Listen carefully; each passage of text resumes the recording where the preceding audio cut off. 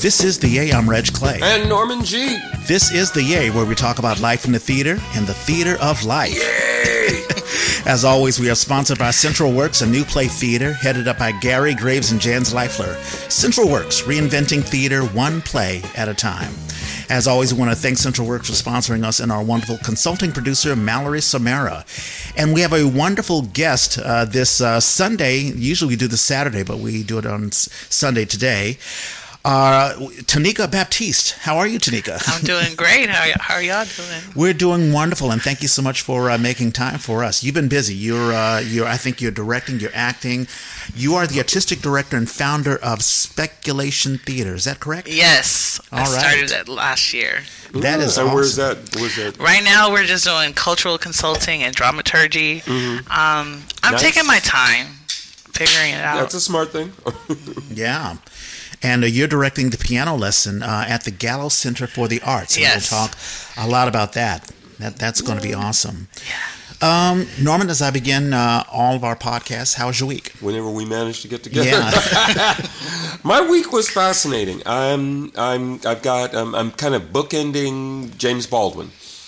I got a last-minute call about stepping in for a performer who couldn't show up for the Analog Theater. Does this thing they call Mask Monday, and it's basically a variety show.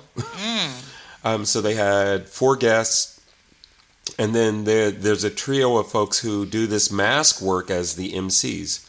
Fascinating. So I did a little piece of Baldwin, which was inspired by the headlines. We've been talking about these 5 cops, right? Now 6 because Tyre Nichols, yeah. Because I knew the day that the news came out that there was a 6th cop and that they had, what do? They just put him time off or something. They just And he just happened to be the only white cop that they, For 2 days. For 2 days, they didn't say that he was white. And I'm like, and I finally saw a picture and I went, dude, no wonder y'all ain't saying this. And as soon as it came out, they were like, 6. We're firing.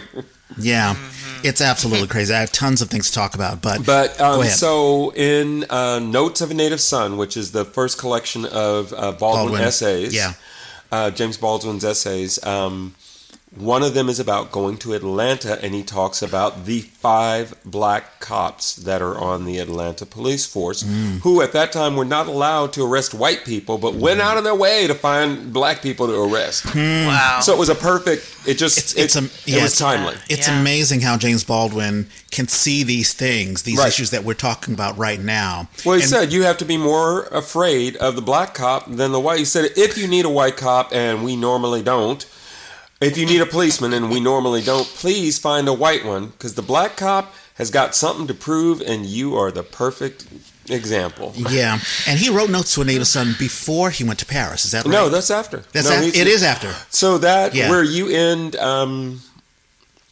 Foreman in Paris, when he comes back and does all that civil rights work, that's when he starts writing these essays.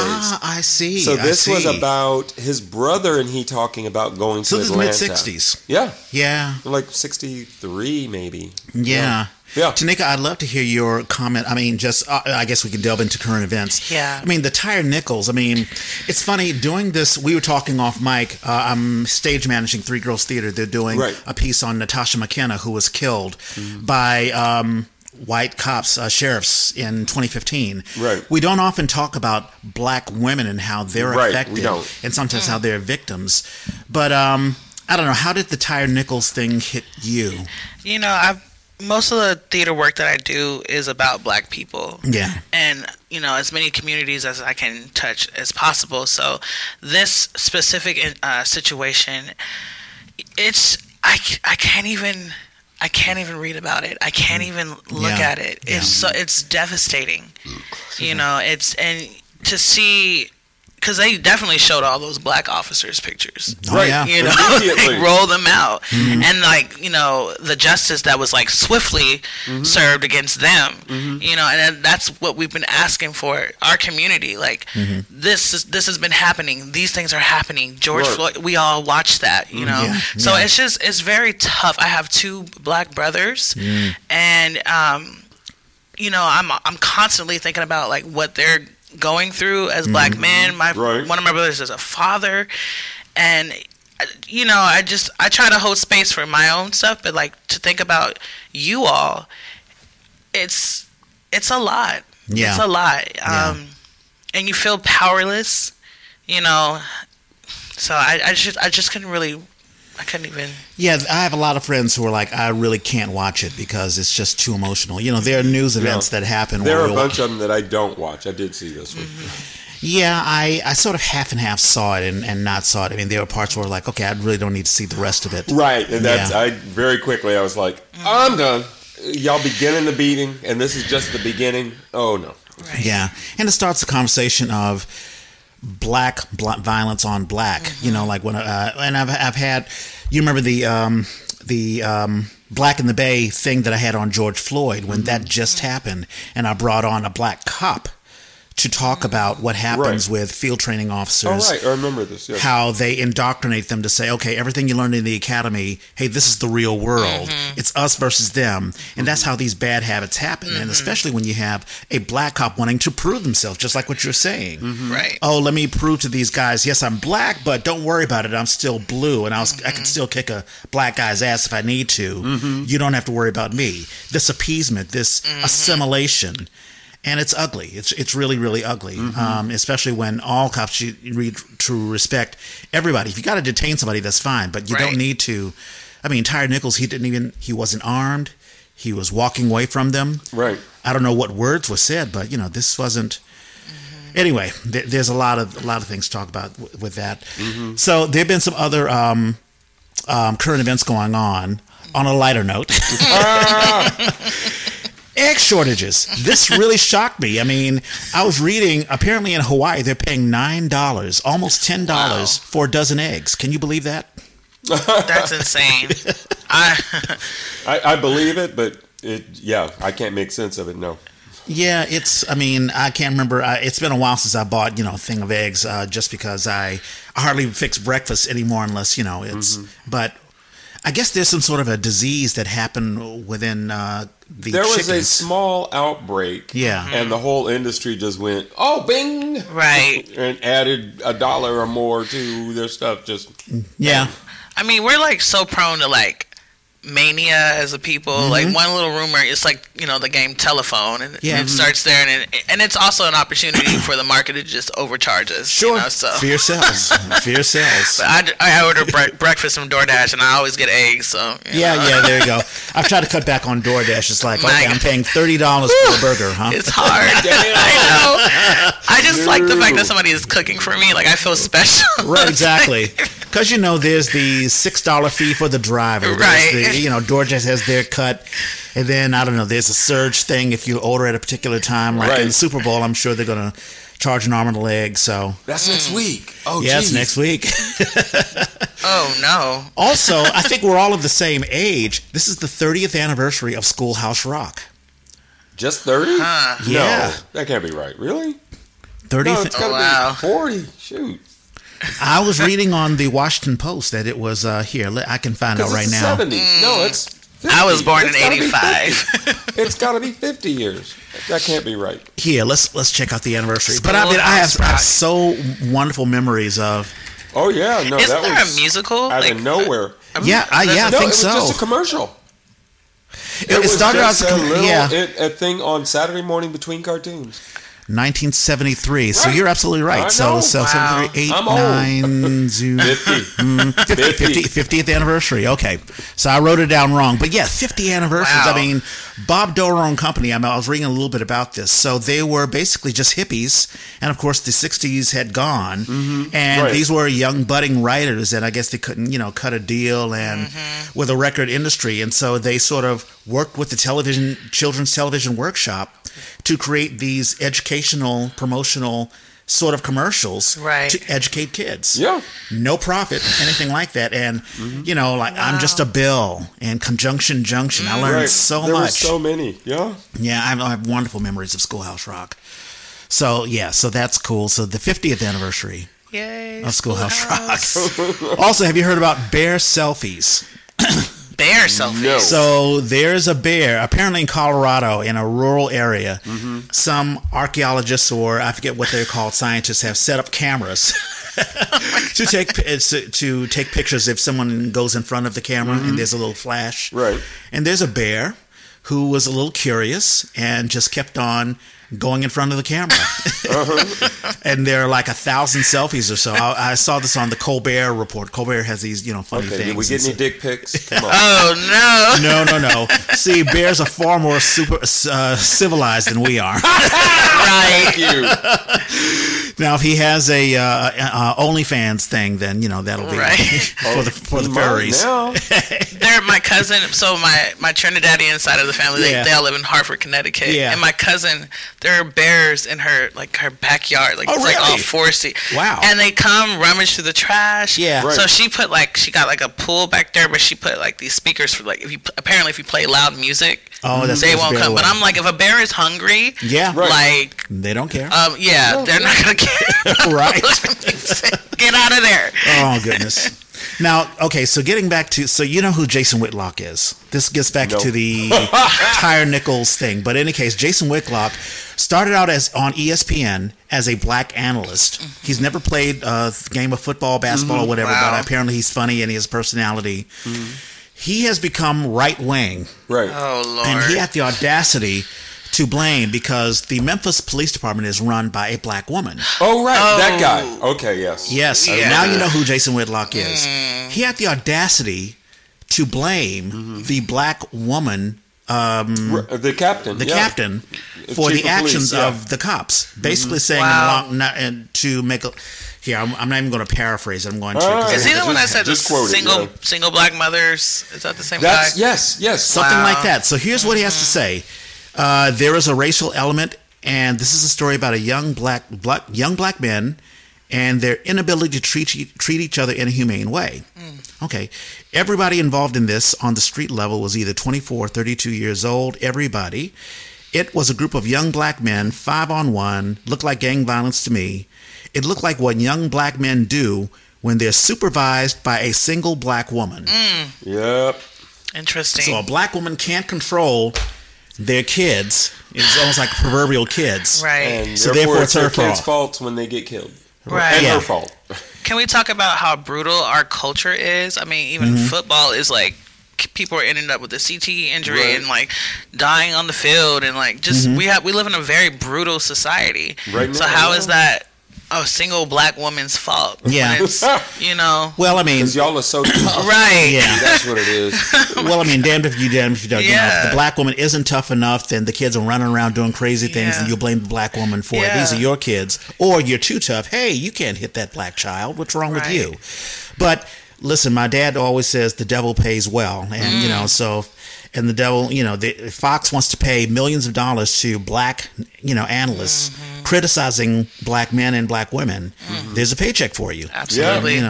That's how Jason Whitlock, because he said this on the Tucker Carlson show. And of course, Tucker Carlson is Just ran with it, yeah. totally ran with it. And also Candace Owens. I mean, so it's... Oh, Lord. They say that the white man steps on the black man in turn steps on the black woman. I've heard that many times. Absolutely. Yeah. So, It was that week, yeah. yeah. And the last thing, unless we want to talk about something else, piano fight. Gone. Yeah, they lost their funding, I guess. Yeah, that's what I heard. I heard from the grapevine that apparently on March they were hoping to get some funding so that they can continue renting out their space or, Wow. being able to rent their space.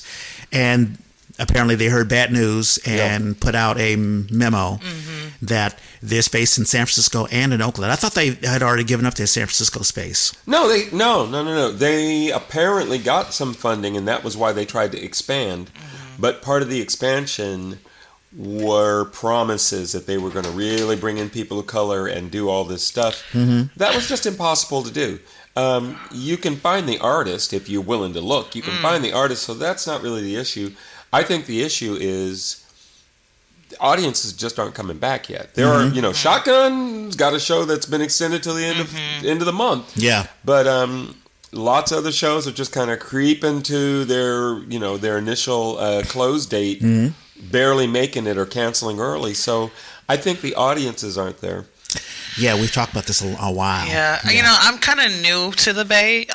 So, when I hear about all these places closing down, it sucks to have any artistic venue, closed down. Right. But how you just kind of said, they had made promises about bringing in, black and people of color, and if you're not doing that, if you're not with the times, you're, and I was saying this a lot at the beginning of the pandemic, you need to evolve or you will perish. And we're seeing a lot of that, unfortunately. Well, because the other story I heard this week was that other places, as folks are starting to downsize, there's a whole lot of downsizing that's starting to happen. We're in such a weird time, like inflation, but not a recession, low unemployment. We're just in this place where it doesn't make sense, from an economic perspective. But they're saying that a lot of places, as they're downsizing, are going, well, the first thing that goes, not a surprise, is the DEI. Oh, that diversity thing we said we were committed to and we weren't going to go forward. Ooh, we can't do that right now. Right. And so those people are the first ones gone. Yeah. And what's surprising is you mentioned Shotgun. I mean, we're rehearsing, Three Girls Theater's rehearsing at Shotgun. Right. I had no idea they had a facility at 1201 University Avenue. Yeah. Oh, yeah. So, obviously, they're doing something real good. Not only are they continuing to run shows, they can even rent other venues and have advertisements on BART and all that stuff. Right. Yep. I wonder how some companies do it and some companies can't. Well, they got to read the room. Yeah. They got to know what's going on. They got to pay attention. But the other thing is, and I said this when we first went through the lockdown, that right now, at that moment, there was lots of money. And everybody was giving you money. Right. But I said, but that's not going to last. You right. watch, it's going to take about 2 or 3 years. And here we are, where that money is suddenly drying up. Is it drying up because we're doing, multicultural stories?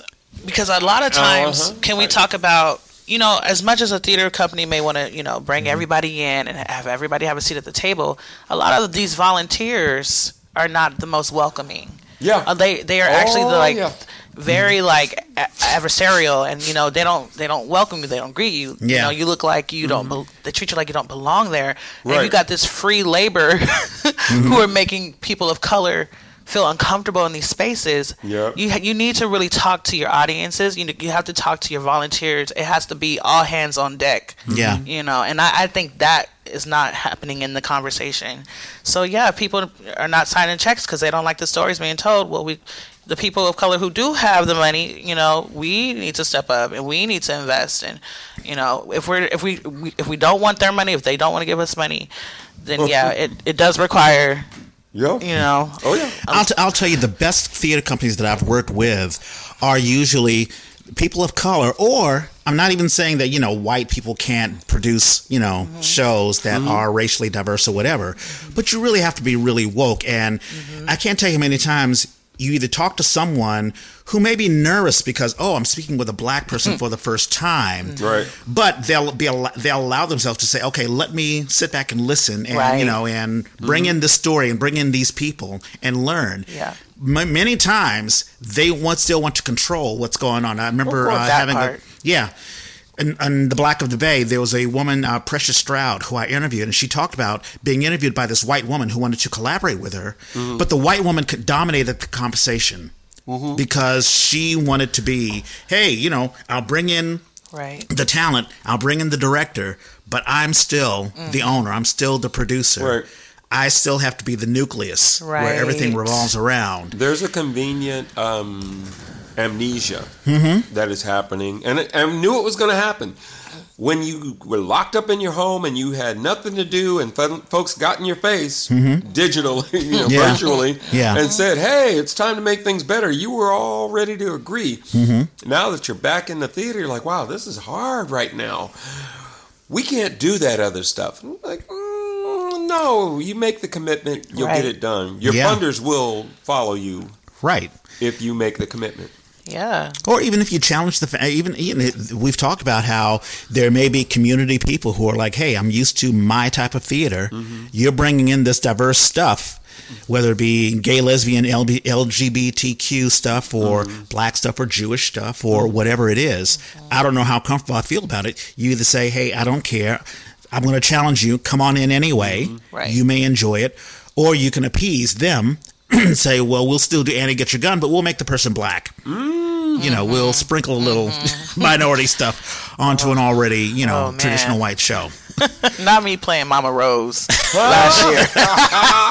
Oh, God. But look, and that's so funny. Like, a lot of folks will be like, you need to see because before, I did say at one point, I never saw myself playing that role. And it's not because I didn't think I could do it. It's just, I'm not really pressed to be in these non-traditional roles. That doesn't, I am a black director and actor who likes doing black theater. Yeah. I love telling our stories and being in control of how we tell these stories. Right. So I don't need to play all these traditional white woman roles to prove that I'm an artist, because I started off in music. So my approach to theater, a lot of shows I don't even know till I get booked. Yeah. And I love that because I don't have any preconceived notion about how it's supposed to be, and I feel like I'm a true artist in that way.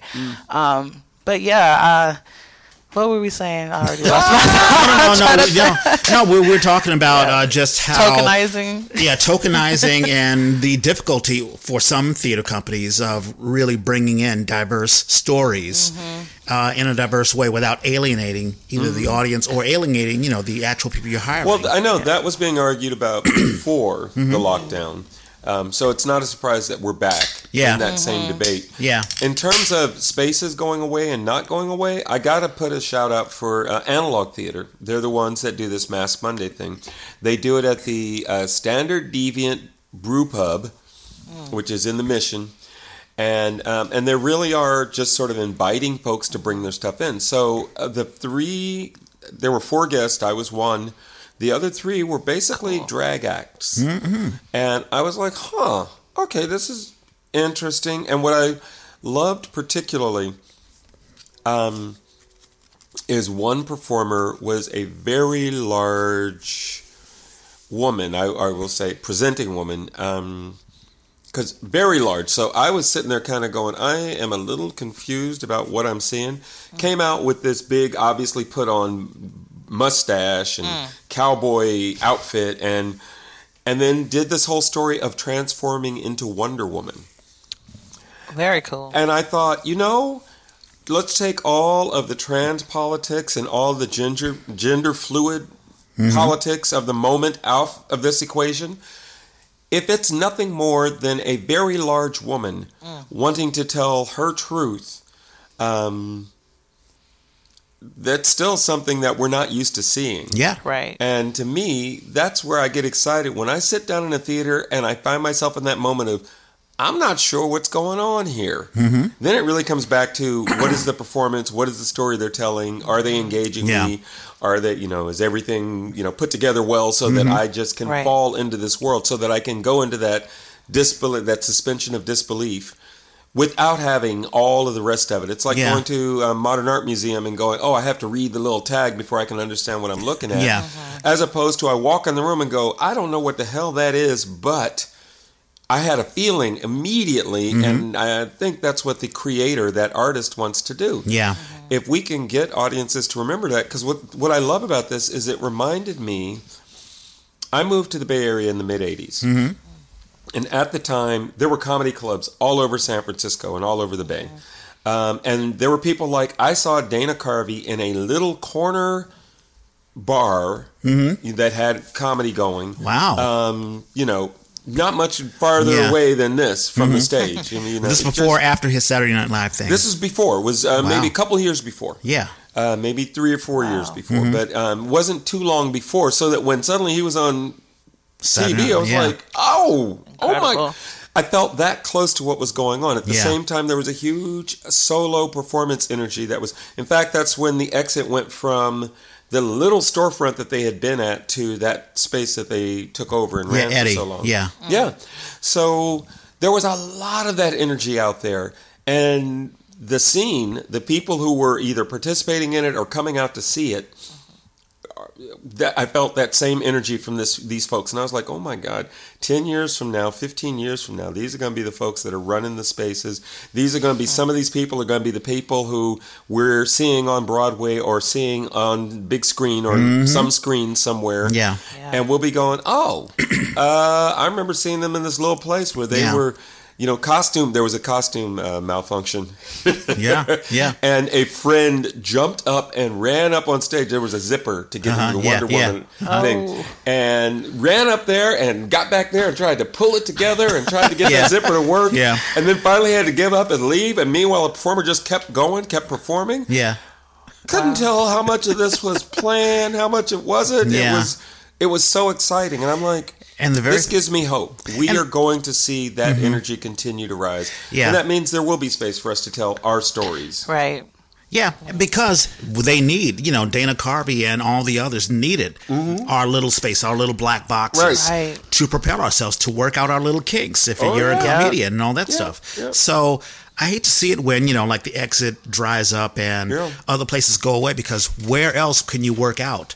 The little things, or see, analog theater. Exactly. They will hook you up. With that, an origin story, Tanika Baptiste. How did you begin? Where were you born and raised, and how did the theater bug bite you? So I am originally from San Diego.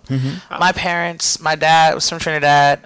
His mom, my grandma, was from Grenada, and my grandmother came first. She was married. She had 4 kids, and my dad's her youngest. And she came and she started cleaning. She was cleaning, and so she did that for like 2 years. And she brought my father and my aunt. And so when my dad got to Connecticut, he was like, "Hell no!" And he saw a Navy commercial, and he just joined the Navy. And my mother, she's from New Orleans, and her grandmother raised her. So my great grandmother raised her, and my great grandmother, she had actually come to the Bay first, and then she went to San Diego, and she just preferred San Diego, and so that's how they kind of ended up there. And my dad snuck into the club. He's 2 years younger than my mom, and that's how they met. I'm their first child. I'm the oldest. Nice. When I was in elementary, I had this teacher, Mrs. O, and she would take us to San Diego Children's Theater. So she was my first and my third grade teacher, and she would take us there. And I just was like, I saw all these little white kids. I was like, I could do that, because I was singing my mother's song. Her dad was signed to RCA as like a gospel recording artist. Like, music has always been in our family, and I just love the theater. I don't know, and I always performed. I always signed up for the talent shows. I tried to write a play when I was in 4th grade, and my mom she bought a word processor. Nice. But there's a thing about being a black child, especially just being a black little girl. You feel like you have to prove that you're smart. Yeah. So I got more prone to the sciences. I actually I wanted to be, what did I want to do? I wanted to be an OBGYN by the time I got to college. I majored in genetics, and I did an internship at UC Davis Medical in the OBGYN clinic, and I was just like, I'm not really into this. I'm trying to prove that I'm smart. That's what I was doing. But I had always been performing. And in college, we did For Color Girls, and I was a junior.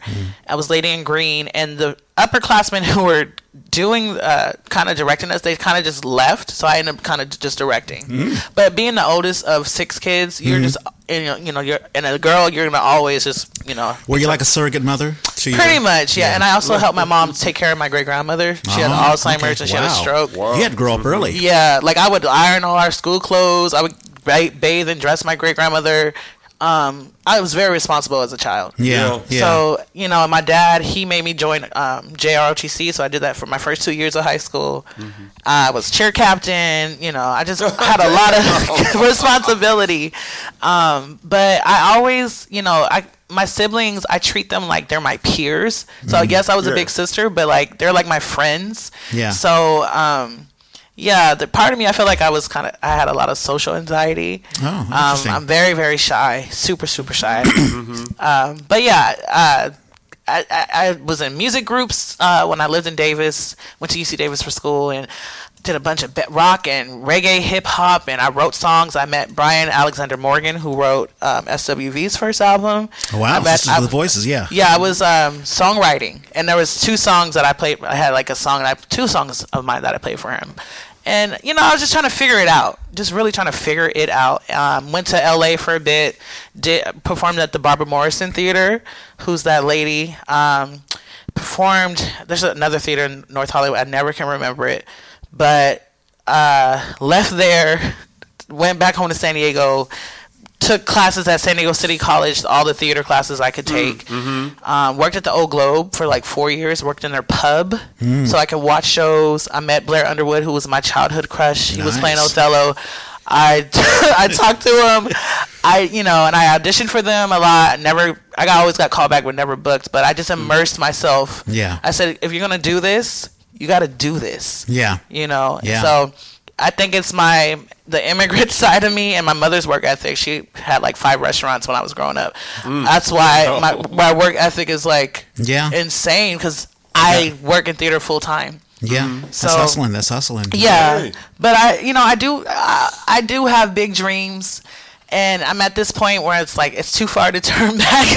So I have to just keep going, and God drops little crumbs and lets me know, yeah, you're in the right way, and I have faith that it will all work out. Yeah. So I have blind faith. I'll call it that. But no, I totally hear you. Now, how did you get yourself back into the Bay here? I mean, when did you leave San Diego to come back? So what happened when I moved back home in 2013 after LA? I went and auditioned for The Lion King. Child, I thought I booked that show. They were singing with me, and I went out and partied and lost all my ID. So God was like, "You ain't ready." But I spent 4 years down there working at the Globe, taking the classes. I did a lot of theater down in San Diego. Got my equity card the first time down there, and then moved back up here because I wanted to get back with my ex, and but I wanted to come to the Bay because I had seen like all you're on Playbill and Broadway World, and you're like, oh, all these theaters. And then I did Rock of Ages, but I auditioned for Dreamgirls. And I had been trying to be me and a friend. We were trying to be Effie down in La Mirada. We got called back, and we didn't book it. But for the last 2 years, I was going hard to be Effie. Yeah. And so that's how I kind of got footing in the Bay. We broke up with him, moved to Berkeley, and then it was just nonstop from there. But yeah, I remember because I forget what theater company did Showgirls. It was a couple of years ago, and Sean J. West got in. Dreamgirls, Berkeley Playhouse. Yeah. And oh, that's right. So was that the one that you auditioned? I see. You may have seen me, but yeah, I didn't get in either. So it is what it is. Yeah. But so what was your first show here? My first show was Black Rep. Oh, okay. Yeah, hey, The Wiz. We do have to visit Black Rep. Yes. You know what? That show actually was very successful. Nate the Soul Singer was Dorothy. And it had a lot of local Black Bay Area talent in that show. Niecy Living Single. She was like Glenda. And, it was a humble beginning, but I appreciate that I did that because I touched down in our community first, and we extended like 3 times. It was always sold out. That was the most money they had ever made on a show. Yeah, so that was cool. Even though our scene transitions were like 5 minutes, but right? No, love y'all, but y'all know that was crazy. Yes. Talk to us about Speculation Theater. How did you create that, and how's that going? You see all these, especially after post-pandemic. We're still in the pandemic, but now everybody's trying to hire Black, anybody to artistic direct and you put yourself out there. I apply for directing jobs, or I apply to literary manager jobs or whatever, and people just say no. And I'm like, girl, you can just start it.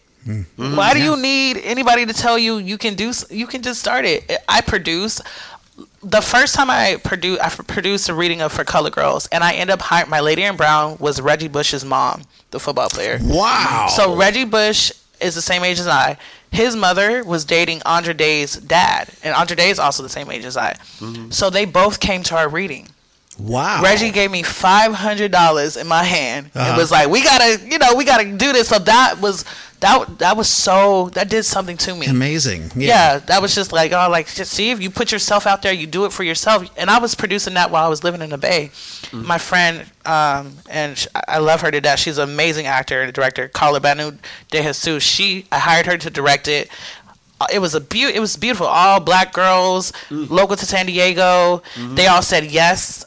That's to get all those black women to say yes, we will do it. Yeah. And then for them to come and show up, and then for him to just give me money like that, I was like, oh my, this is incredible. And John Tesmer, who is an amazing ally, he's La Jolla Theater Ensemble. Mm-hmm. He co-produced it with me. It was Tanika Baptiste Productions and La Jolla Theater Ensemble. Mm-hmm. So. Yeah, that was like a sign. Do it yourself. Yeah. And it was here in the Bay Area? It was down in San Diego. Okay. No, that's fine. I mean, that was the beginning. And now, is it speculation? Is it just you, or do you have other people working with you? It's just me. Okay. Because, with the nonprofit model, it's funny. Victoria, who's the managing director at Theater First, I just directed and dramatized one of her plays, and it was basically they were outing the white woman artistic director because it was a nonprofit, setup where the board could basically vote you out. And so I was like, I'm about to start something, and y'all about to kick me out. Hell no. Right. So, and I have plans to do other things. Speculation, though, this is just me saying, Tanika, you have to believe in yourself. You cannot wait for other people to say yes to you. You have to say yes to yourself. Yeah. So, that speculation. My goal is to make that theater company the next ACT, the next Berkeley rep. Sure. Yeah. I was going to ask you a question, Norman, because when you began Oakland Public Theater. Of course, when you think about starting a theater company, you can not only think about the artistic, like, okay, what shows I'm going to do, but also the business part of it, like how am I going to raise money and how am I going to write the grants. Right. You would think so, yes. But you've done very well with that. I mean, I know that Oakland Public Theater is sort of dormant. It has been. Well, but no, I mean, it isn't now. We've been doing these readings, and we're going to be doing more. Yeah. So I guess my question for you, for those who want to start their own theater company, if you're crazy enough to do that, what would be your suggestion as to how to begin? I don't have one. No, because so here's my feeling. I didn't want to be a theater teacher because I felt like if you are crazy enough to want to do theater, nobody's going to stop you. It doesn't matter what you do or don't, and nobody is going to hire you because you go, well, here's my PhD in theater, and you get up there and you suck. Nobody's going to hire you. Right. So, and you can get up there and say, well, I had to drop out of college because I did something else, and then you get up there and you're fantastic. They don't care. Nobody cares. So, number one, we don't need you. There are so many people out there trying to do theater. We do not need you. So, if you ask me for my advice, I would say, don't bother. Now, if you really want to do it and you can't stop yourself from doing it, that's the best reason to be doing it. So then it becomes a question of where are you going to find your niche? Where are you going to find that place? Because I can tell you all the reasons why I think it shouldn't be this way, that way, the other way. The reason Oakland Public Theater started, to be totally honest, is because I was pissed at another theater company that I was trying to work with, and I felt like we weren't getting things done. And when we were, I was fighting to get anything done. And when we did do the things I was fighting for, they were successful. And yet that still somehow wasn't proof that we should keep going in that direction. And so an opportunity came up for a space, and I went, bang, I'm starting a theater company. I think there are all kinds of good reasons to start it, and let it take you as far as it's going to take you. Because the worst problem you're going to have? The worst problem you're going to have is somebody is paying you so much money to do their stuff that you have to put your little company on the side. And if that's the worst problem you have, then that is not failure. That is success in a direction that you weren't looking in. Right. So, and on the other hand, the reason Shotgun has that beautiful space they had is because a guy got a bunch of money. I think it was off a settlement or family, something. He got a bunch of money. He bought the church. That was a church. Bought that church renovated it to make it a theater. Yeah. Ran a season, which actually got a lot of support, a lot of attendance, and a lot of support. The reviewers and theater critics and folks were supporting this new space. Right. We were coming out because we were curious to see what he was doing. And then it got good to him. And the second time, he was kind of like, he ain't going to listen to nobody else. He going to do it the way he wants. And people were trying to say, that's not a good idea. Maybe you don't want to do that. For example, maybe don't open your show on Super Bowl weekend. Don't do that. That's just, it's just stupid. But he was going to do it the way he wanted to do it. And he did. And so by the end of the second season, they were in the red. And people weren't coming. And you could see where they were throwing it together. Yeah. So he had to get out of there, and suddenly there's this space that is perfect. And Shotgun was at a point where Shotgun was just trying to find a place to rent. That's really what they were trying to do. And they had raised a bunch of money to make it. They made a deal with the city of Berkeley, raised a bunch of money. And then it turned out the space that they were going into, the deal sort of soured. And I mean, specifically what happened is this developer got to build a big old building. It was supposed to have an art space in it. The folks that were going to be there, that they kind of disappeared. They fell away. And so this is left open, but he's got to do it because that's the deal he made with the city. And Shotgun said, hey, we're interested. And he said, if y'all raise a bunch more money than what you already have, we can make a deal with you. And they did. They raised the money, and then they said, okay, so when are you going to build out this space? And he's like, oh, no. This concrete hole that that's you your have, space. this Congratulations. basement, basically, this concrete basement in the bottom of this building with nothing, no water, no electricity, nothing, no walls, nothing. It was just concrete. It was basically like if you went into underground parking space and said, this is your theater. And they went, oh, hell. But they had raised so much money and had so much community support that they were able to pivot and make some other deals and get that space they got. You can't make that story up. It's so crazy. So, no, I can't tell somebody how to do it. Yeah. Well, I mean, there are many ways of doing it. Right. I had asked you because you're very good at fundraising and like writing grants. You're always telling me, oh, I got this grant from, this place and that place. Well, because, one, I do know enough about how to sell it. But two, more importantly, I'm telling the truth. There is not enough professional black theater here. And by saying professional, I'm suddenly elevating myself from black rep in places like that. This is not just somebody wants to do it. This is not somebody thinks it's important and they're going to throw it together in their living room. This is me saying, on the level of professional theater, as I'm aware of it, and as a working professional, I'm very aware of it, I can do that. I can make that happen. Right. And so, I mean, at one point right now, the sort of pinnacle for us was when we got to do a show at the Magic Theater. We were on their stage, and they basically gave us 2 weekends. Those 2 weekends straddled the 4th of July. So again, bad programming. We didn't get much audience at all, but I was also able to do it for just them giving us the space. Yeah. That's awesome. And I was lucky to have technicians who were willing to get up in their fly system and give me the lights I want. And a guy built this incredible set. I was like, okay. So I know how to put those pieces together. So when I write the grant, my number one thing is to say, y'all should be ashamed of yourself because there's not enough theater. Now, nobody's going to give you money if you say that, so I flip it and say... But shame works. Shame works. But you can shame them without saying it. Yeah. There's I see an amazing opportunity for the Bay Area, which doesn't have enough black theater, by the way, which actually is your fault, but I'm not going to say that. But if you give me some money, I'm going to bring you some professional black theater here. Yeah. And that's the real thing, and I think that's one of the reasons why you're doing speculation theater, because you're doing theater that you don't see. You've been talking about, you doing roles. You may be happy to get the roles, but that doesn't speak to who you are as a person. Exactly, yeah. I am with the piano lesson down in Modesto.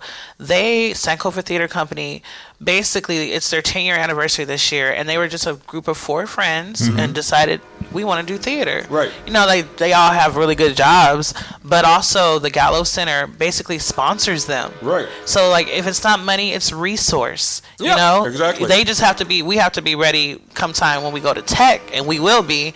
But yeah, there's another company down in San Diego, the Diversionary. They're working with some of my friends, and they basically have partnered with them, the Black and POC folks, and you know, it's just space. Right. So it's that's the major hurdle right there. Is first of all, it's a lot of money. Yeah. So just being able to offer folks space to come into and welcoming. The Old Globe is getting better with that too. They've been working with folks too, but it did take shame. It did take, you know, where are all these contracts going for these equity actors? I left San Diego in a rage because I'm a Libra, so we don't like unfair. You know, it has to be fair.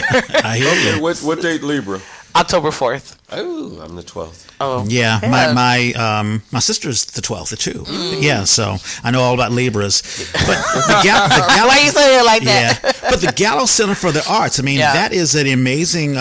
That's pretty cool, and also partnershiping with the Sankofa Theater Company. Right. Now, how did that happen? Apparently, they've had this relationship.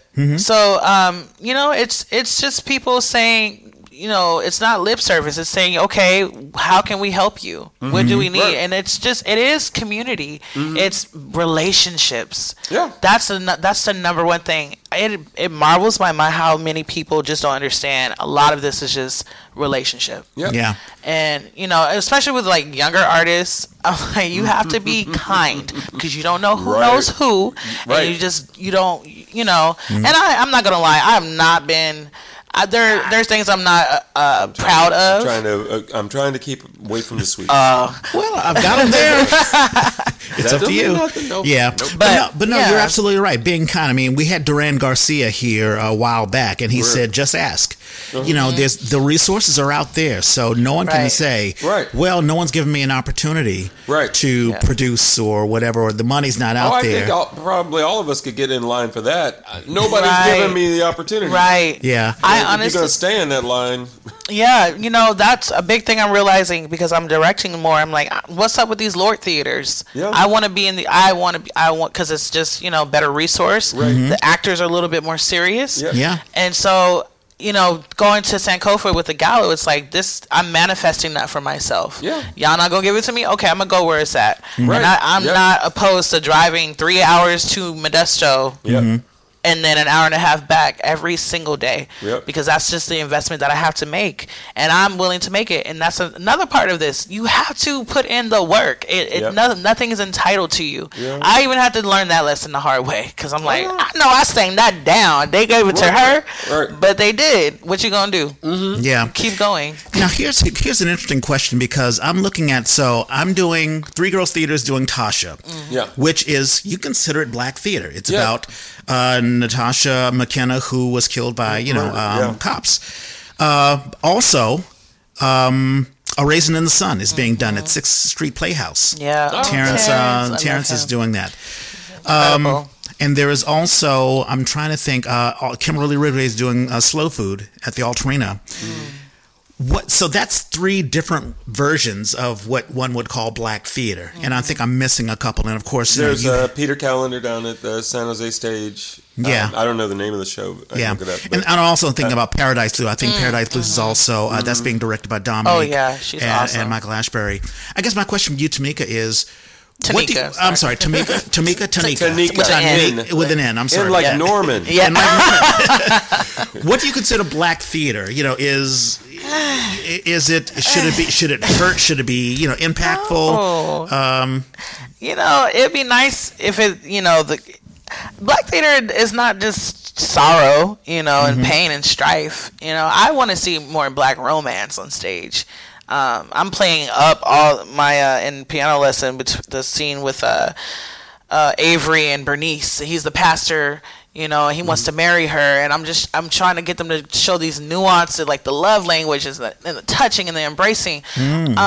That's Black theater to me. Yeah. Family stories, all of it. I've definitely done during the pandemic. I was doing a lot of Zoom theater, and a lot of people talk smack about Zoom theater, but honestly, it was the best segue into directing.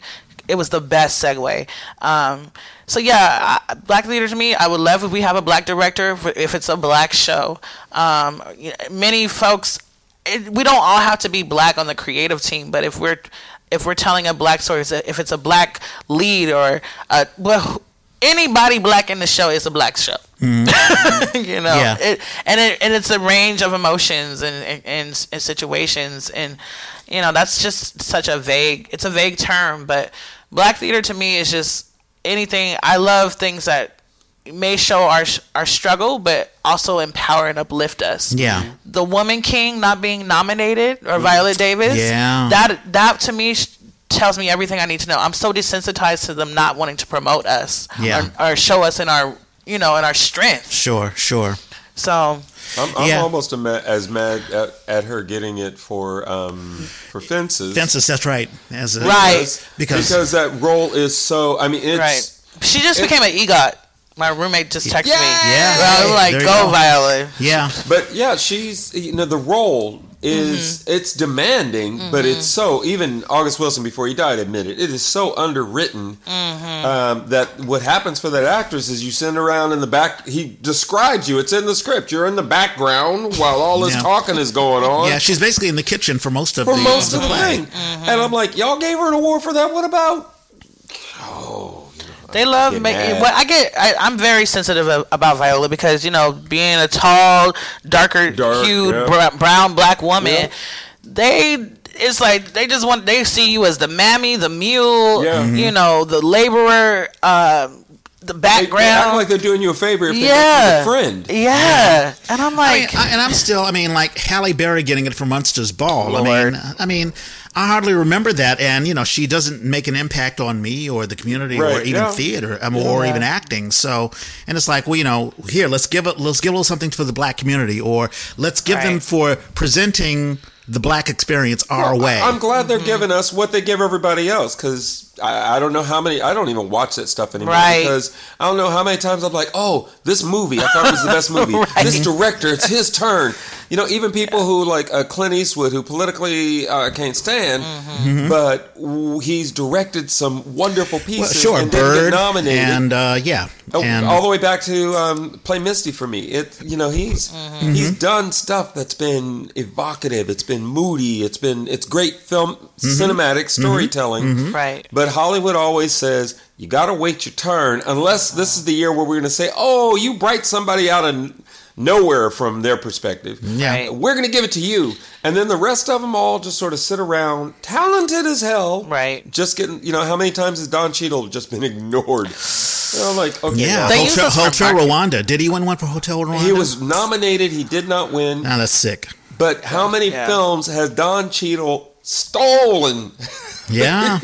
You watch it, you're like, damn, I mean, you're not the point of the story at all. Your character is not that important. Yet but Will I can't Smith, stop waiting Will for Smith you. can win for playing the father of the greatest tennis player of all time. Hey, gotta slap somebody. Let's honor Serena Williams by honoring the father. Anyway. And I'm saying, I'm not mad at all those people. I don't want to put it out there that we're saying there's anything wrong with any of that. What we're saying is, on top of that talent, the stuff that we've got that y'all pointedly just sort of skip around, because it's excellent. Yeah, I've felt so ignored in the Bay. Like y'all don't, and I'm like, you know what? Yeah, they're gonna ignore you because they have to compete with that. And that's not me trying to be like big headed. It's just like I know I work my ass off.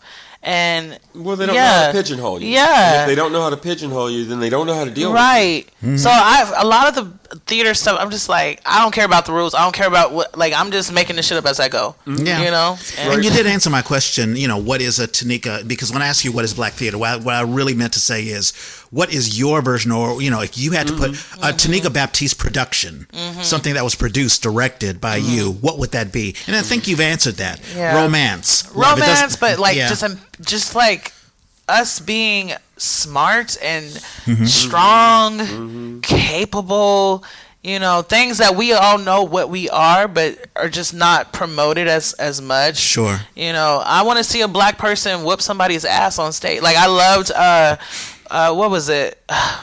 Was it Huey P. Newton, that movie that came out, Black Messiah? Yeah. Or they're like, no, that was Lovecraft Country. They canceled Lovecraft Country after one season. Right. That was the best. People said that was very, very good. That was incredible, and they were smacking the shit out of people. You hit me, I'm gonna hit you. Like, yeah, I'm not docile. I'm human and alive, just like you are. So yeah. Black Messiah. I gotta give him credit. Because as soon as it came out, my wife and I said, we got to see this. I said, I really, really, really want to see this. And you couldn't touch it. First it was in the theater and it was gone. And then it was like $20 to see it online, some streaming service. And even the last time we checked, it's still like $5 or something. And I was like, wow, y'all wouldn't keep doing this if you weren't making the money. So I'm not mad at you. I wish more people had seen it. I wish it had been more available. Yeah. But if that's the only way you're going to get paid, please get paid. Right. I guess Eddie Murphy's going to be in something coming up. And after Dolomite, I'm like, okay, what is Eddie doing? I'm curious. But before Dolomite, I was like, please, let it not be another Disney Wait, thing, did you see You People? Is that what you're No, that's what everybody... it's getting... I actually enjoyed it. Okay. I did. And people are like, both. this is not realistic. This white man be with her... Lauren London, this beautiful ass black girl. And, But it's like, pain changes you. You don't know... and you just grow up, you mature. You don't know who could be with who. Like, right. It's just interesting. It's fresh. No, I'm not mad at that at all. I'm happy to see somebody who is so talented who said, I'll just play the Hollywood game and get paid. And can't be mad at somebody getting paid.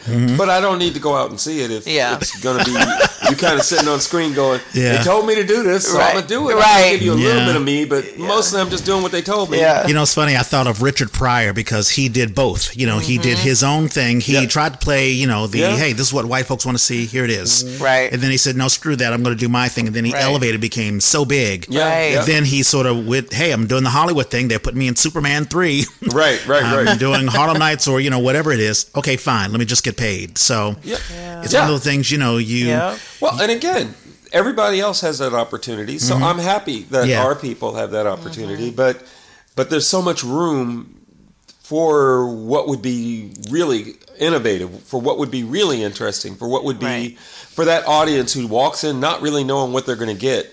To have them walking out the door, talking about it, and telling people about it. And more importantly, seeing, if it is going to be a black thing, seeing black people in a completely different way. I mean, that's why I love the Spike Lee movies of the early 90s, late 80s, because they were like, wow, these are intelligent black folks talking about, in colleges, talking about, racial relations and how do we deal with this and do the right thing. Yes. Unpacking the Yusuf Hawkins thing. I have to tell millennials, who's Yusuf Hawkins? And I have to explain, that. Some black kid who was mistaken for another black kid who was in a relationship with an Italian woman, and her Italian brothers didn't like it and beat him and killed him. Right.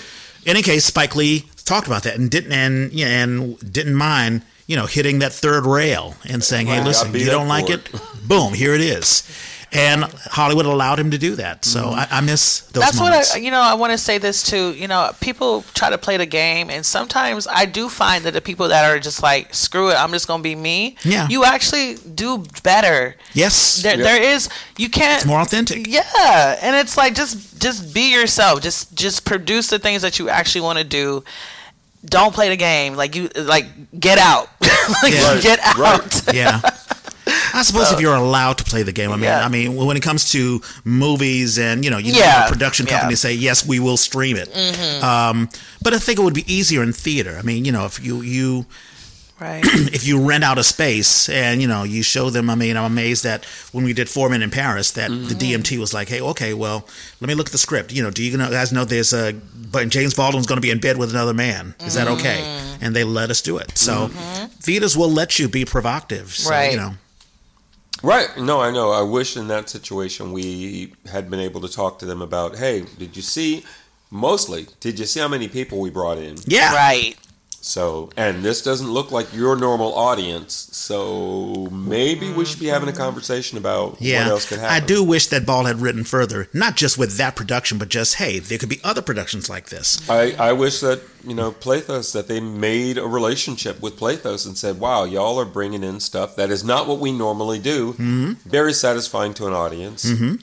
And they are very faith-based, personally faith-based. Mm-hmm. So they are very sensitive to what images they're putting out there. Sure. And they're moving more towards children's related stuff. Mm-hmm. Plathos is.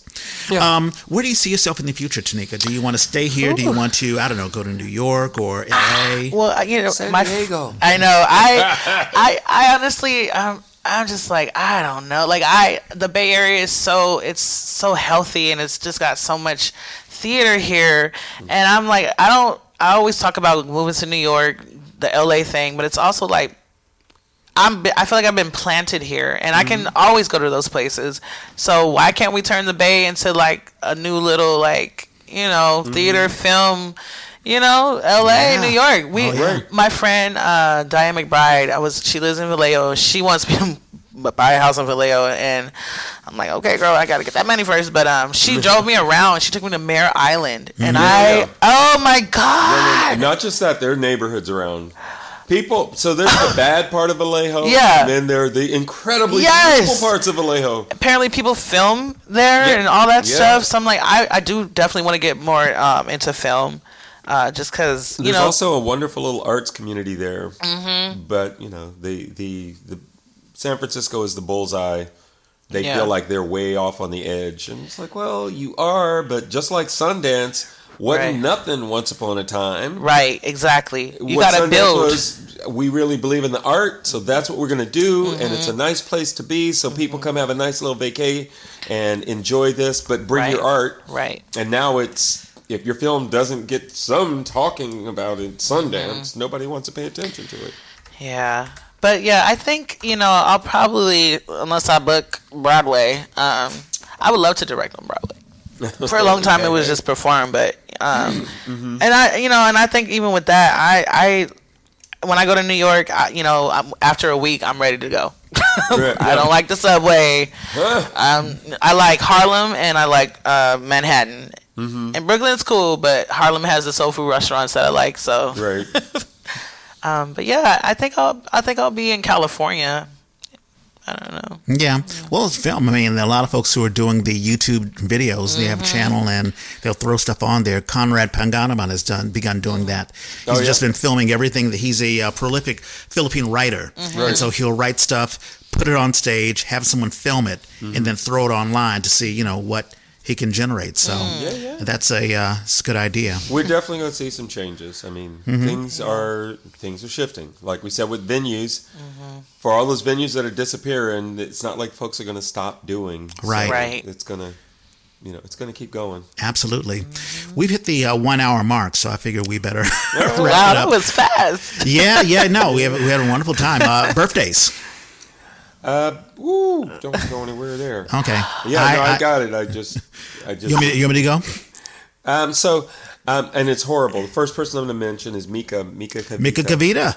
Yeah. February the 6th. Today. Tomorrow. And Micah. Thank you. Yeah, I used to live with Micah, actually. Was that right? Yeah.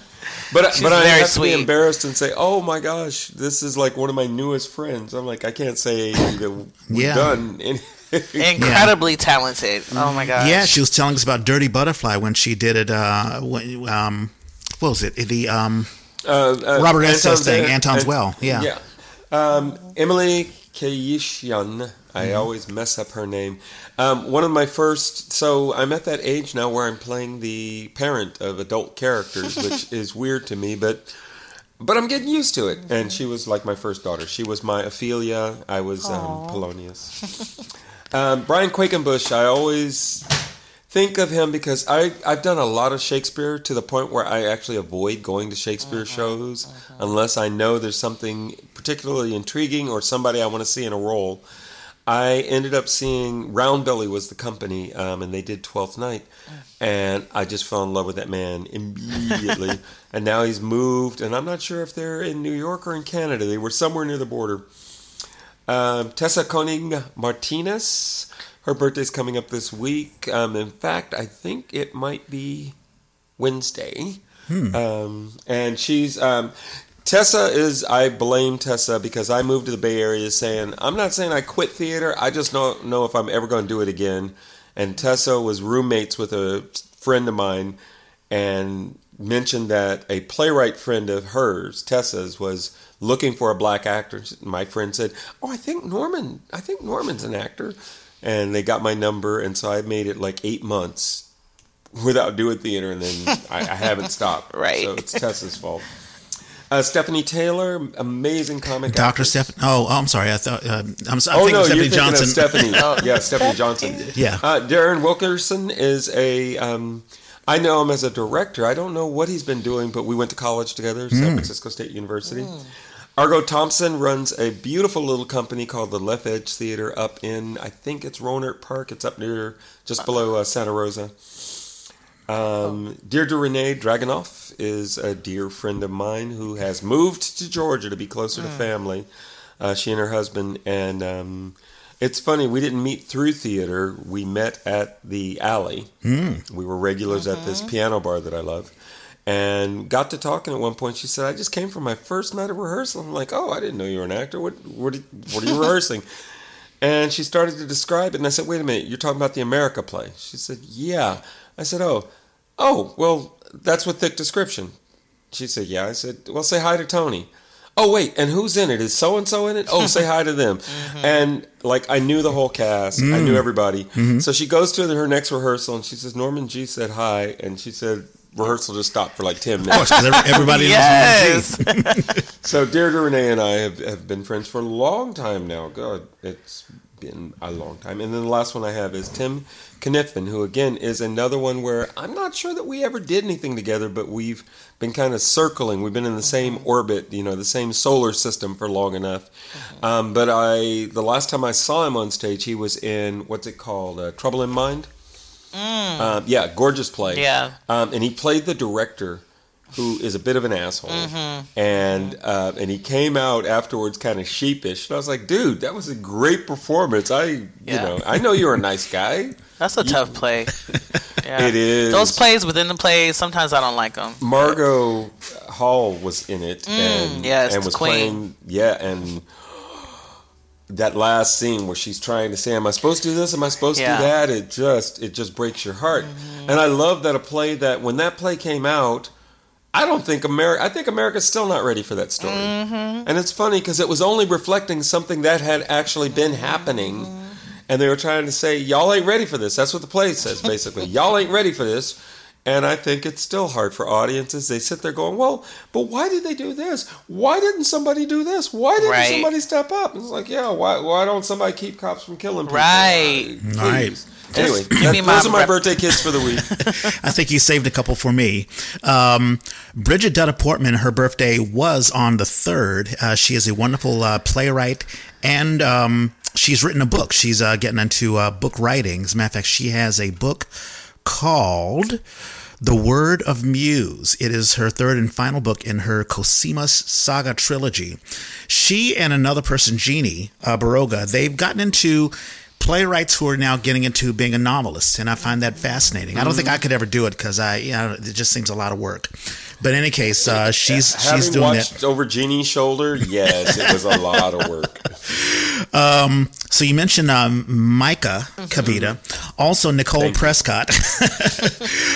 She is someone who graduated. Our show is known for messing up people's names. Yeah, me usually. But in any case, Nicole Prescott, she graduated with me at Duke Ellington School of the Arts. Beautiful dancer and actress. She's in LA now doing all sorts of cool things. So happy birthday to you, Nicole. Also on the 8th, Raymond Ray, a transgendered writer. He directed The Marriage of Bette and Boo. He was in Water Buffalo. When we did an interview with him, he was wonderful in talking about what it is to be trans and his transition and his wonderful, he wrote an autobiography play, The Sweet New, which talked about his transition. And it was wonderful just him being very, very transparent and open to us. So we appreciate that. Also, we've had Linda Amaya Hassan, her husband Dove Hassan. His birthday is on the 9th. He is also, I believe, he also teaches at what is this? Chabot? No. The Chabot College. Yeah, thank Chabot you. College, okay. So they are husband and wife theater team. awesome. So happy birthday to him.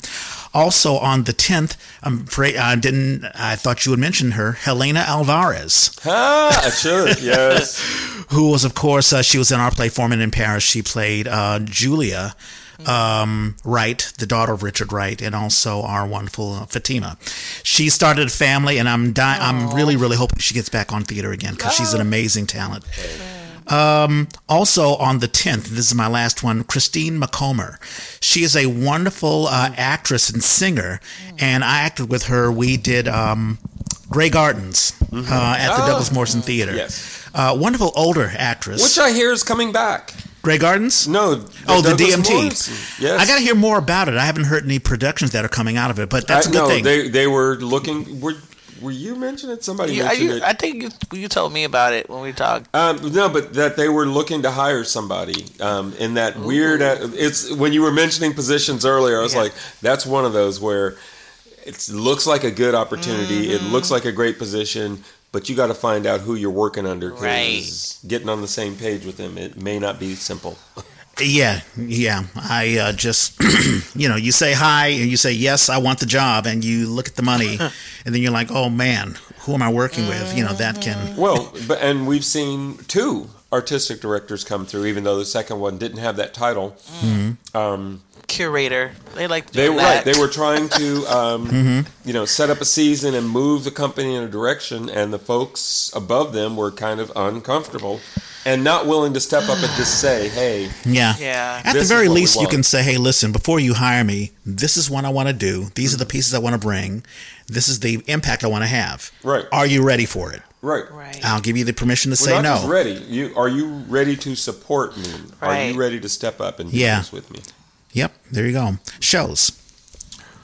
I hope you got one because I have to switch pages. Yes. Oh, so, I will say the one is, and it opened this weekend, and it's Satchmo at the Waldorf at San Jose Stage.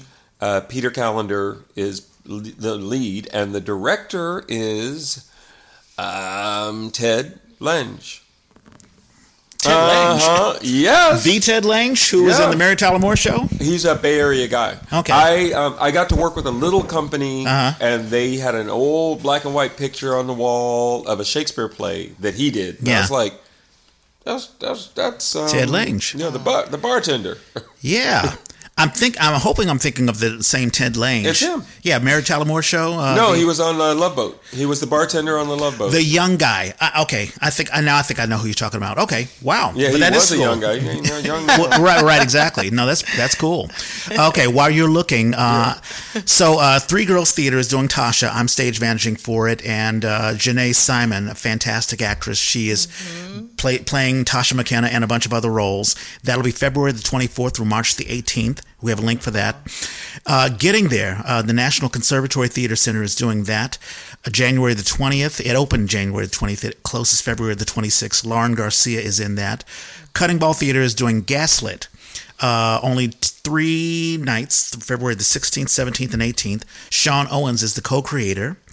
Gateway Theater is doing Songs for a New World. It is a benefit for Swing Left, which is an organization that builds a lasting culture of grassroots participating in winning elections for the left by making it as easy as possible for anyone to have maximum impact on the elections that determine the balance of power in our country. Oh my God, that was a mouthful. But basically, Swing Left, it helps recruit, it does voter registrations for the Democrats and so you can get elect Democratic representatives on the local, state, and national level. So this is a benefit concert for them. Jessica Coker Moore is in that show, so I have a link for that.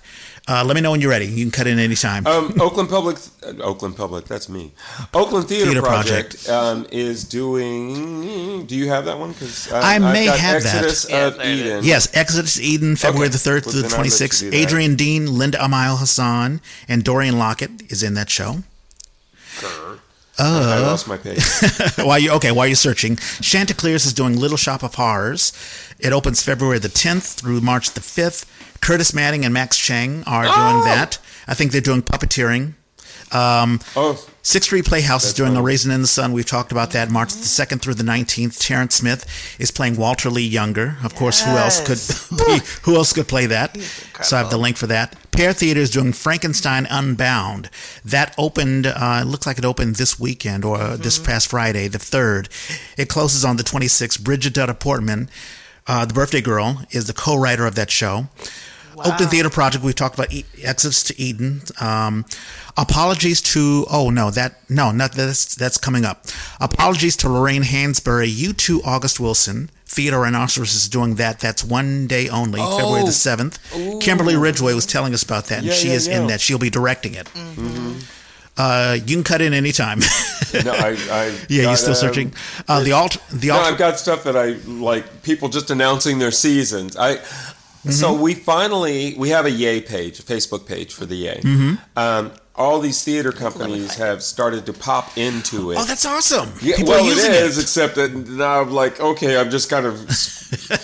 I have to mark the ones that I'm like, oh, this is one that I can actually share. Because to tell me you have a season coming up, like Ray of Light, says it has a season coming up, and I'm like, that's nice. When? What? I've been trying to get Shane Ray to come on. And he's busy vacationing, and he's having fun with his husband and their child, and they're just having a wonderful time. But I've been trying to get him on. Mm-hmm. The Alt Arena is doing Slow Food on January. It opened January the 20th. It closes February the 19th. Kimberly Ridgway is in that show. Theodore Rhino is doing The Guide for the Homeless. The Guide for the Homesick. Okay. February the 23rd through March the 19th. Alan Kismorio is directing that. Bravo for Women in the Arts Theater is doing Brains Like Berkeley. Kayende Koyejo is directing that show. That'll be one day only, February the 18th, and we have a link for that. We've talked about the piano lesson. Central Works show isn't coming up until March, so I'm going to skip over that. Okay. Well, March. I'm getting into March already. Black Eyes Theater Company is doing a... What is it? Taste of Broadway Live, band of vocals for their Broadway Live Goes to the Movies, and that's done as of today. So okay. That's not a good one. Yeah. Oh, and Playground has Solo Fest, which is running at least 3 more shows. Yeah, there's Playground one, SF. Yeah, a basic one people shows. There's a woman, Tina D'Elia, who's doing something. Oh, you know her? Yes. We've never met in person, but we've emailed and Zoomed and all the things. Yeah, she was going to be a guest and she had to cancel, but she has a wonderful one-woman show. I'm trying to think of... Overlook Latinas? There you go, Overlook Latina. Thank you so much. Yeah, so that'll be a part of Playground San Francisco. The Sankofa Theater Company, The Piano Lesson, and of course Tanika Baptiste is directing that March the 3rd through the 5th. So check that out. We have a link for that. SF Shakes is doing A Midsummer Night's Dream. That'll be March the 1st through the 6th in various locations. See website for details. Alan Coyne, who's in everything, is in that show. Is there a week that we don't say Alan Coyne exactly, is in something? Exactly. Palo Alto Players is doing The Play That Goes Wrong. The last show is today. I have it written tomorrow because I thought we were going to do the podcast yesterday. Anyway, Damaris DeVito is in that show. It closes today, so it's probably too late for that, but I wanted to advertise that. Well, I'll throw some in. Did we get to interview Champagne Hughes? Oh, yeah. No, not yet. Solo show. She's got a solo show up. No More Adjustments, it's called. Okay. Jeffrey Greer, who I don't think we've interviewed, Resurrection, he runs the Recovery Theater, SF Recovery Theater. Okay. I'm just trying to... Yeah. There are 10 performers, so I'm not trying not to go through the whole list. Sure. While you're paused, Paradise Blue will advertise that. Tina Delia. Tina Delia, yes, we just talked about her, yeah. Okay. Paradise Blue, that's being done at the Aurora Theater Company, directed by Dominic Williams, starring Michael Ashbury. No, Asbury, no H. Asbury. Starts January the 27th, but it streams February the 21st through the 26th. Oh. We'll have a link for that. Are we mentioning this company? What's that? Yeah, go for it. You like them. Well, I like the person who was in it. Right. No, they are a Bay Area theater company. Yes. They deserve to be And then mentioned. there were none. The Maskers is doing that. That'll end February the 19th. Alicia Von Kugel is in that show, so we have a link for that. And we'll have to decide if we actually have a blacklist. No. yeah, exactly. There are a couple the kind of blacklist that I want, that company would never make it on. So. Yeah. So look, there are a couple of podcasts that we want to push, not just the A. Barry Graves is doing a podcast called The Black Man's Heart. We've been pushing that, and we want to support him and his podcast. Mallory Samara, our consulting producer, her day job is KCBS Radio, and she is producing 2 shows. As Prescribed is a weekly conversation with leading medical experts at UCSF Medical Center. And the other podcast is It's Generational, where they talk to different generations on several subjects. Yeah, so they that's pick an cool. issue and then they talk to people of different generations about it. What does Generation Very Z cool. think about work, or millennials, or Generation X, or disciplining your kids? All that sort of stuff. Central Works has a podcast called the Central Works Script Club. It's a podcast where you can download and read a play script and then listen to an audio interview with the playwright, delivered semi-annually. And Bindlestip has the Fobcast, exploring Philippine-American immigrant stories. So check out the Fobcast. And as always, we're going to push our Yay jerseys. We have black, we have white. So hit me up. Oh, yeah, cute. Norman has a Yay little icon on his on his jacket. It's not little, it's big. Hey, it always supports us. You can IMPM me, Reg Clay, and it's only $30, and you'll be supporting the show. Yeah. That is it. Wait. Oh, yes. I forgot to say. So this will be the first time we're doing this. We're calling it the it's Baldwin. So we're doing Baldwin Centennial That's Project. right. The Baldwin Centennial Project. And we're going to do our first field trip. The Roxy Theater is showing 3 short films about Baldwin living overseas. Wow. And that's it's actually happened today, Sunday. There's a Monday show, Wednesday show, Friday show. Mm-hmm. I'm definitely going to the Wednesday show, and I'm going to put out to our crew and see if anybody wants to go Monday. I'll go Monday too. I think I can go Wednesday because I don't have rehearsal. Mm-hmm. So 6:30. Yeah, that'll be at awesome. Roxy, it's nice, and then it's right now. It's me and Jake are going to go, and we'll spend some time afterwards, kind of unpacking because. I'm so glad the Roxy's doing it. I'm glad. I want to reach out to the other, I'm sure Pacific Film Archives is going to be doing something. I want to reach out to other folks and just say, we're doing what we're doing, but we also want to raise up anybody who's doing it because we got a whole year. Mm-hmm. So let's enjoy this man for a year as we head towards his centennial. Yeah. Tanika, did you enjoy yourself? I did. This was awesome. Thank you so much. Thank you for coming on. And I know you've been busy. Because you're also doing a show, aren't you? Aren't you on stage? What am I doing? I just booked a role Friday. I can't say what it is. Okay. I'll tell y'all when we get off. Yeah, we won't jinx it. I'll be doing ensemble role at 42nd Street Moon. I don't care. I'm going to say that. Speaking of 42nd Street, I didn't realize they have the space that used to be the Eureka Theater. I didn't realize that. I thought that is still the Eureka Theater. It may be, but I see their icons, so it's they're taking over. They use that as their performance space. Yes. Gateway. Gateway Theater. Okay. Yeah. Is it called the Gateway Theater? It was originally the Gateway Theater. I think they kept the name the Gateway Theater because it's in the Gateway building. Mm-hmm. Yeah. But the old Eureka, if it's still called the Eureka, half of my theater life. A lot of these posters were done at the Eureka. Right. No, I know. I think because it was the Easterners' home for a while. It used to be a film. It used to be a movie art theater. Film theater, and they were the ones who transformed it into a performing space. Cool. So I would assume that they've still got it. I'd be curious to know. I remember doing Debbie Does Dallas, the musical. Right. No, I know. Debbie Does Dallas at the Eureka. I think I saw at least one. Oh, did what was it? Twyla's Boy? Was that what it was? Oh, Chuck's thing. Chuck's thing. Was that there? Yeah. I believe it was there. That was before my time. Then. Yeah. Oh, was it? Because it was like 96. No, that was all before my time. Okay. But in any case, so you worked at 42nd Street Moon. This will be my first time working there, so I'm excited. Oh, yeah. But I did want to mention one show that I have not mentioned because it will be in Lafayette with Town Hall Theater. I'm directing Crumbs for the Table of Joy. Nice. And so I love Lynn Nottage. Where are you doing? Town Hall. Oh, yeah, nice. It'll be in June. That's a gorgeous piece. Yeah, I love that play. You should You should audition for this, man. Oh, you should. Okay. No, actually, it's all cats except the father role. That's what I'm saying. The father. So I actually do need a father. Okay. I'll talk to you later about it. Sure. Yeah. No, I mean, now when I think of Town Hall, is it musical? I mean, no, it's not a musical. No, it's a bizarre. So I'll send you the script. When I first started at Nueva School, Ashland had done the world premiere of it, and I got to do it because our kids would go see the shows. We were able to coordinate with them, got the script, got to play with it, but I had to do it with these 13-year-olds and probably no black kids. It was an interesting challenge. But I did some fun things because there's the whole. They go on a road trip at one point, and they're so worried about driving in the South. And I was like, I'm going to make the whole rest of the class all these white people, and we just used paper plates. Held up paper plate mask, and interesting. It was very intimidating. Okay.